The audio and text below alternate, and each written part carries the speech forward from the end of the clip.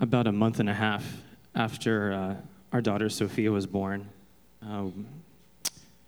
we were able to finally take her out of the NICU. We just learned at that time that she was diagnosed with a genetic disorder known as Prader-Willi. And Prader-Willi is like I said, a genetic disorder that causes low muscle tone, and it ultimately leads to most people in their studies to what we call the hunger pains. And that's when you get really, really hungry, and we eat, and we become satisfied. But with Prader-Willi, you don't get satisfied. You always have a constant hunger. And that was tough for us to handle. I remember going into the doctors in the medical center, and I remember them coming in and looking at Sophia and looking at her head and looking at her eyes, and the doctor immediately drew conclusions. Of course, we had DNA to show this blood results, but she goes, "Yes, your daughter definitely has Prader-Willi," and she immediately began to say the things that I couldn't take. She said that your daughter would have to be supervised all her life. She would never, in other words, not live a normal life. Even if she had a job, if she could work a job, she would have to be supervised. And it was very tough. I immediately began to wonder how her life would look 5-10 years from now. I immediately began to assume the worst. I immediately began to place limitations on her. And both my wife and I have been very strong in this, and it's even tough to talk about it because we wanted to keep it inside. And then it wasn't until some time after that, we were with family up in Dallas. And after all this wondering, like, I wonder if she's going to be able to do this, I wonder if she's going to be able to do that, I wonder if she's going to be able to do this, it hit me.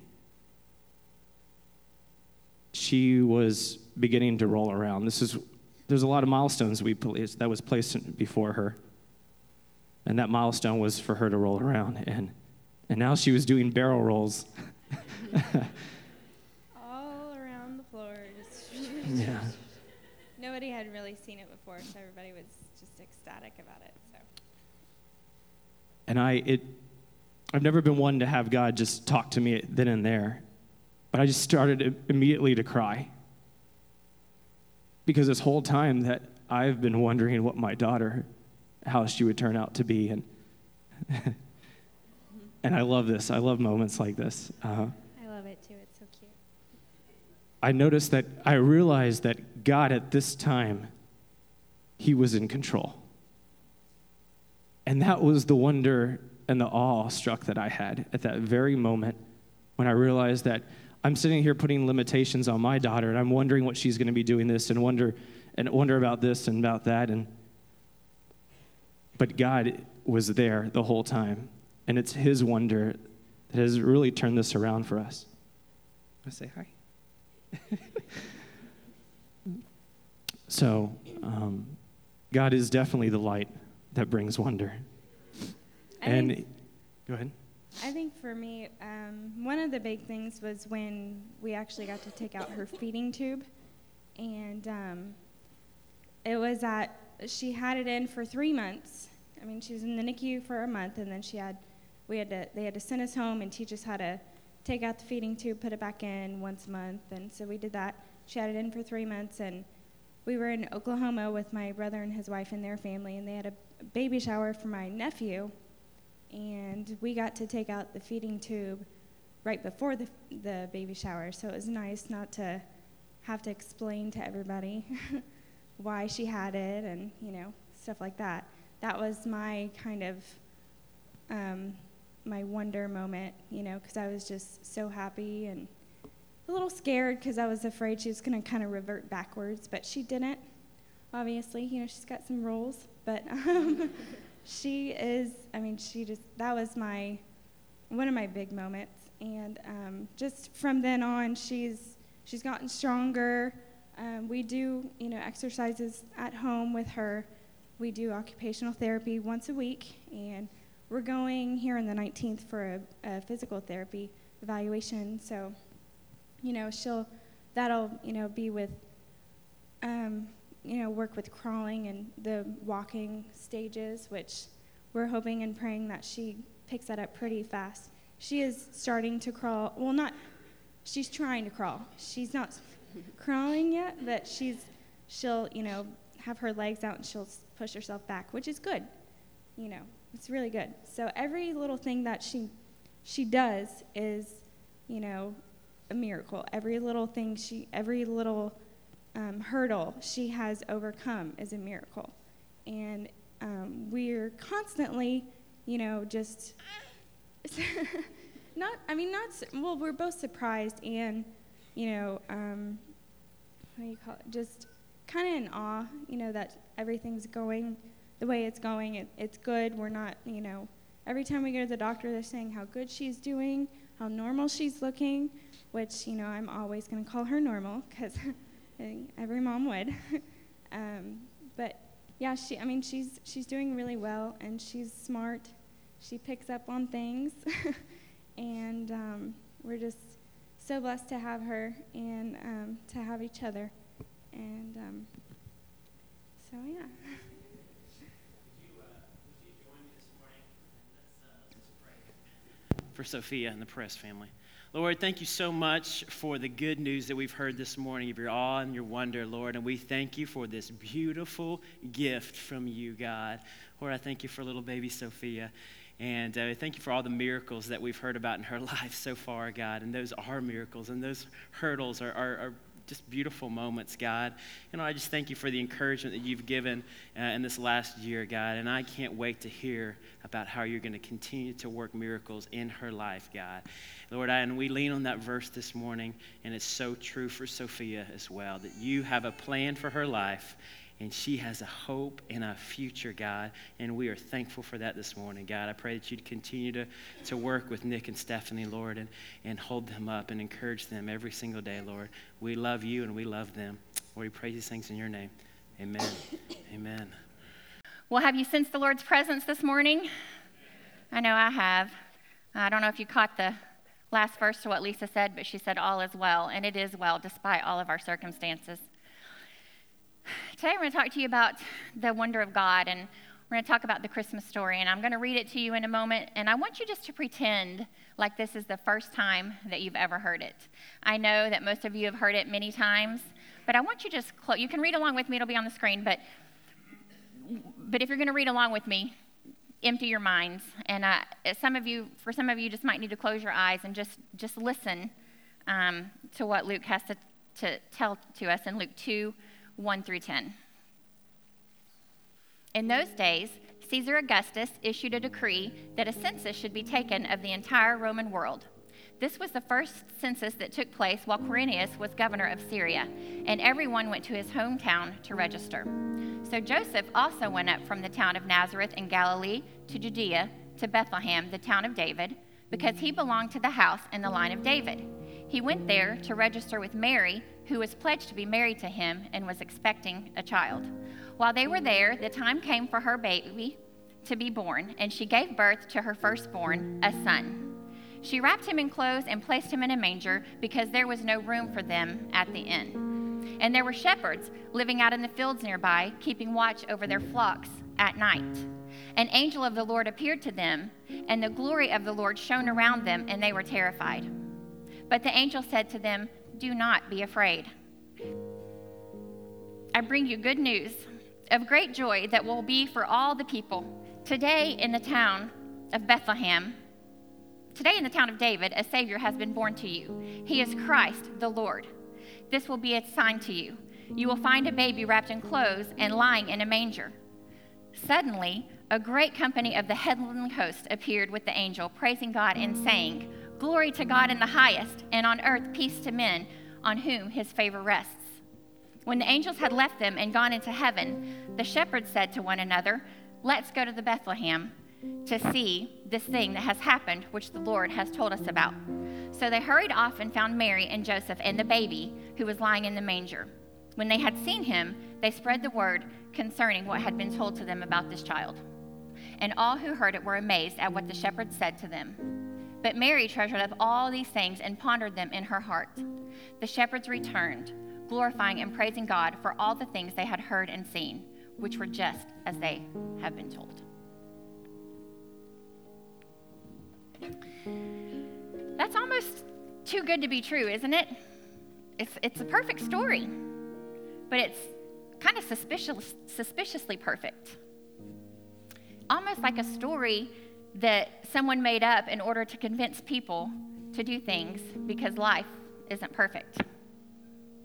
Did you know the Christmas story didn't actually start with the angel appearing to Mary? It actually started with the angel appearing to a couple who were too old to have a baby. She came to tell them they were going to have a child, which was perfect and which was wondrous, because in those days, if you couldn't have children, they thought it was because they had done something bad, that they had lost favor with God, that God had cursed you and God was mad at you. So this angel appears to Elizabeth and Zechariah and says, you're going to have a son and you're going to name him John. And believe it or not, he's going to announce the coming of the Messiah. So this was wondrous for Elizabeth and Zechariah. The Jews had waited forever for the Messiah. And this was kind of a foreshadowing of the fact that when Jesus grew up and became a man, part of his ministry would be to people who thought that they had lost favor with God because of something they had done, because of something their parents had done, and they would never ever find favor with God. So they thought. So that part of it is wondrous. And then finally, the angel appears to Mary, and Mary's probably 14. And the angel says, Mary, you have found favor with God. And Mary probably thought to herself, found favor with God? I'm not even old enough to have been alive long enough to have found favor with God. And the angel said, it doesn't matter, because God has just chosen you. He's just shown grace and favor on you, which again is wondrous, because throughout Jesus' ministry, he would go around showing favor to people who had done things who didn't earn his favor. And in fact, they had done things that would cause sort of a displeasure between them and God. Hope I can make it through this. In fact, he would show favor to people who had done things, like I said, to create a displeasure between them and God. So this was a cool foreshadowing of that, and it's just a wondrous story. And then maybe the best part of it all is the first group of people that find out about Jesus being born are the shepherds. And we don't understand shepherds because we don't have shepherds, but shepherds were outsiders. They were kind of outcasts in the terms of the whole religious system back then, because they handled sheep, dead sheep. And back then, you couldn't touch dead things, you couldn't handle dead things, and they did. So they were outsiders. And they would raise these sheep, and they would give them to the good people to sacrifice. And the good people became closer to God, while the shepherds remained outsiders. And it would be easy to be cynical shepherd, or it would be easy to be a skeptical shepherd, but they were certainly outside the religious system.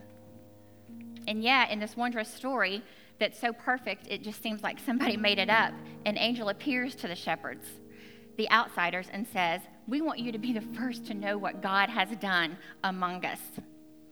That God has done something in the world that is incredible, and we want you to see it. Even though you're an outsider, even though sometimes you walk in front of the sheep, but most of the time you walk behind them, and that makes you unclean, we want to invite you into what the Lord has done. It's wondrous because when Jesus would grow up to be a man in his ministry, he would spend so much time going to people who were outsiders, people who were outside the religious system, people outside a relationship with God, and he would say, God loves you, and you are invited as well. You see, the whole story is so suspiciously perfect and wondrous. And there's this broader narrative that we just get a little glimpse of that you have to know a little bit about history to understand. You see, 1,500 miles away is Caesar Augustus. Now, we learned about Caesar Augustus in school, and you might remember that he was the first emperor of Rome, and that he reigned for over 40 years, and he brought peace to Rome. And the interesting thing about Caesar Augustus that makes it such an interesting part of the story is that his adopted father was Julius Caesar. And Julius Caesar was called the divine Julius. So he was given the status of deity, which meant that Caesar Augustus was considered the son of a god. So you have someone that's like a son of a god, and then you have the Son of God being born in Bethlehem at the same time, and that created all of this tension and all of this drama. And eventually, this is so amazing. Eventually, the only time the world would hear about Caesar Augustus is when we tell the story of Jesus, that the first emperor of Rome becomes a footnote in the story of a shepherd. A carpenter, I'm sorry. I mean, how much more wondrous can it get? But it's so perfect and so wondrous that it kind of makes you suspicious, because life isn't perfect. And life isn't wondrous all the time. There are not subplots and foreshadowing and everything works out all the time. And when we were children, it is easy to accept this story and that everything works out. But as we grow older, we begin to slide it under the category of myth and fable and fairy tale. And we come up with things like this, which, don't get me wrong, I love nativity scenes. I have 2 in my house, and I have one that I keep up all year. But we come up with these things, and they almost look like cartoons. I mean, look at them. They're all smiling. Their hair is perfect. Their skin is perfect. Jesus has blonde hair. And you know how many little Middle Eastern children are running around with blonde hair. So we almost make it cartoonish. The animals are perfect. You don't see any poop laying around baby Jesus. They must have done their business somewhere else, or just not had to do their business.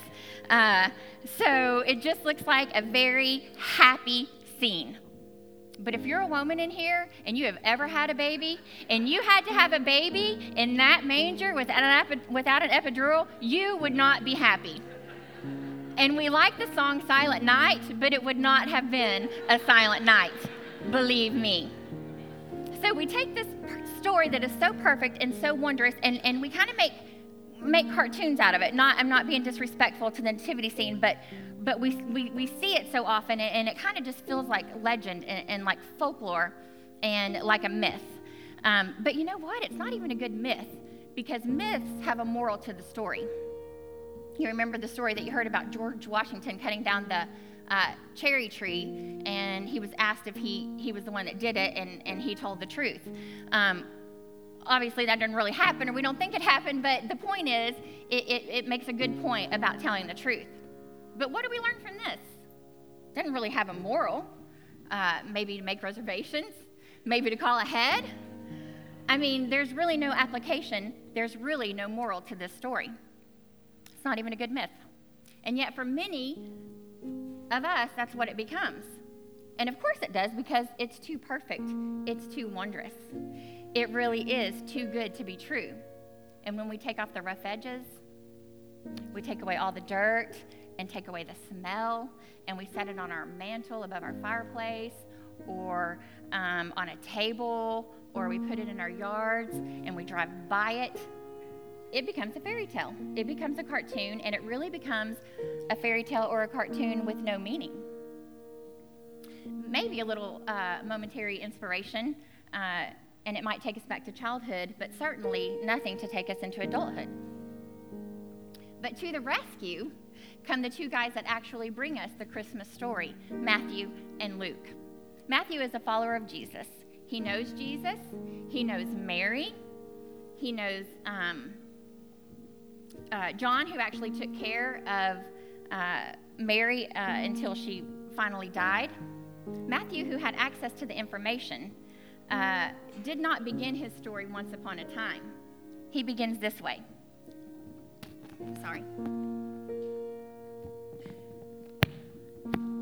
Abraham had a son who had a son who had a son. And he meticulously goes through this genealogy that most of us find boring. But he does it because he wanted everyone to know that Jesus is an actual person that actually lived, who was connected to all the right people, and that the story he was about to tell, as difficult as it was to believe, it actually took place. And then he begins the story this way. The birth of Jesus happened as follows, and he dives right into the icky details. There was a man named Joseph who was betrothed to a woman named Mary, who, oh, by the way, was pregnant, but not with his child, but with the child of God, even though she was a virgin. So Joseph has a bit of a dilemma on his hands, and the story begins. And why would we have a hard time believing that? I mean, it's very realistic, right? But Luke's account is even better. Luke wasn't one of Jesus' disciples. He was a doctor. But Luke knew Peter, and Luke knew John, and Luke even knew James, the brother of Jesus. And Luke sits down, and he realizes that there's some different accounts of the story going around, and even some conflicting details. So Luke decides, you know what? I want to get this right. So here's how Luke begins his story of the birth of Jesus. Look at this. Luke 1:1. He says, "Many have undertaken to draw up an account of the things that have been fulfilled among us." In other words, there are a lot of people trying to get this on paper because it's so amazing. And this isn't 20, 40, 60, 80, 100, or even 200 years later. This is in the time that these events actually took place. He says, there are so many accounts and so many stories floating around from people who were actually there. And he says this, as they were handed down to us by those who from the first were eyewitnesses and servants of the word. He says there are so many accounts and so many stories floating around from people who were actually there. And then he follows with this, Luke 1:3. With this in mind, since I myself have carefully investigated everything from the beginning. He says so. Basically, he says, I decided I wanted an orderly account. I wanted an account that reflected what actually happened. And since I had access to Peter, and since I had access to John, and since I had access to James, and since I had access to eyewitnesses, I decided to put together an account that would accurately reflect what had happened, because nobody's going to believe it. It's too perfect. It's too wondrous. Why would they? He goes on to say in Luke 1:3-4, I too decided to write an orderly account for you, most excellent Theophilus, so that you may know the certainty of the things you have been taught. So that you may know the certainty of the things you have been taught. Theophilus, you've been told these stories, you've been taught these things, but I want you to know that this isn't myth. This isn't legend. This isn't fairy tale. It's not even oral tradition that's been handed down generation after generation that began to get exaggerated and embellished. This happened among the eyewitnesses who are still with us. So I have thoroughly investigated this, and I am about to tell you a story of how it actually, in history, happened. And then he does something extraordinary, something that doesn't happen in myth or fable or fairy tale. He anchors the birth of Jesus to a very specific period of time. In Luke 2:1, he says, in those days, Caesar Augustus issued a decree that a census should be taken of the entire Roman world. In other words, he says, I'm going to anchor this story in history because it actually happened. And then he gives us even a greater parenthetical detail so that people would know that this was a period of history that they could track down, that all the historians would be able to go back and trace, so that we could know with certainty that it took place. He says in Luke 2:2, this was the first census that took place while Quirinius was governor of Syria. And extra biblical material tells us that Syria did in fact have a governor named Quirinius, while he was governor, there were actually two censuses that were taking place. So friends, this isn't once upon a time. This isn't long ago in a far away land. This is during the reign of Caesar while Quirinius was the governor of Syria. And there was a census that had to be taken that Joseph had to take Mary to, and because every man had to go to their hometown. So a man named Joseph was visited by an angel, and there was a woman named Mary visited by an angel, and he took her to be his wife. He went to Bethlehem to register. And while there, she gave birth to a son, and she named him Jesus. and it turns out that he would become the Savior of the entire world. So here's my question for you. What if it's true? What if this story is true? What if these events actually took place in history? What if you knew with the certainty that Luke wanted you to know, to have, that these events that took place in such a way that everyone knew that God had done something unique among us, something wondrous in the world? If it's true, then what the angel said is so significant for every single one of us on this planet. When the angel said, "But the angel said to them, 'Do not be afraid. I bring you good news that will cause great joy for all the people. Today in the town of David, a Savior has been born to you. He is Messiah, the Lord.'" The people like Zechariah and Elizabeth who thought, "I must be out of favor with God because nothing's gone right in my life. Nothing ever goes right for me. God never answers my prayer. If there is a God, he must not love me." To which the angel would say, "No, God loves you. He sent someone just like you to be a part of the story. It's good news to all people, even those who think, what in the world could I ever have done to earn God's favor? I couldn't possibly earn God's favor." And the angel would say, "No, this is for you as well, because just like Mary, God loves you. God just favors you.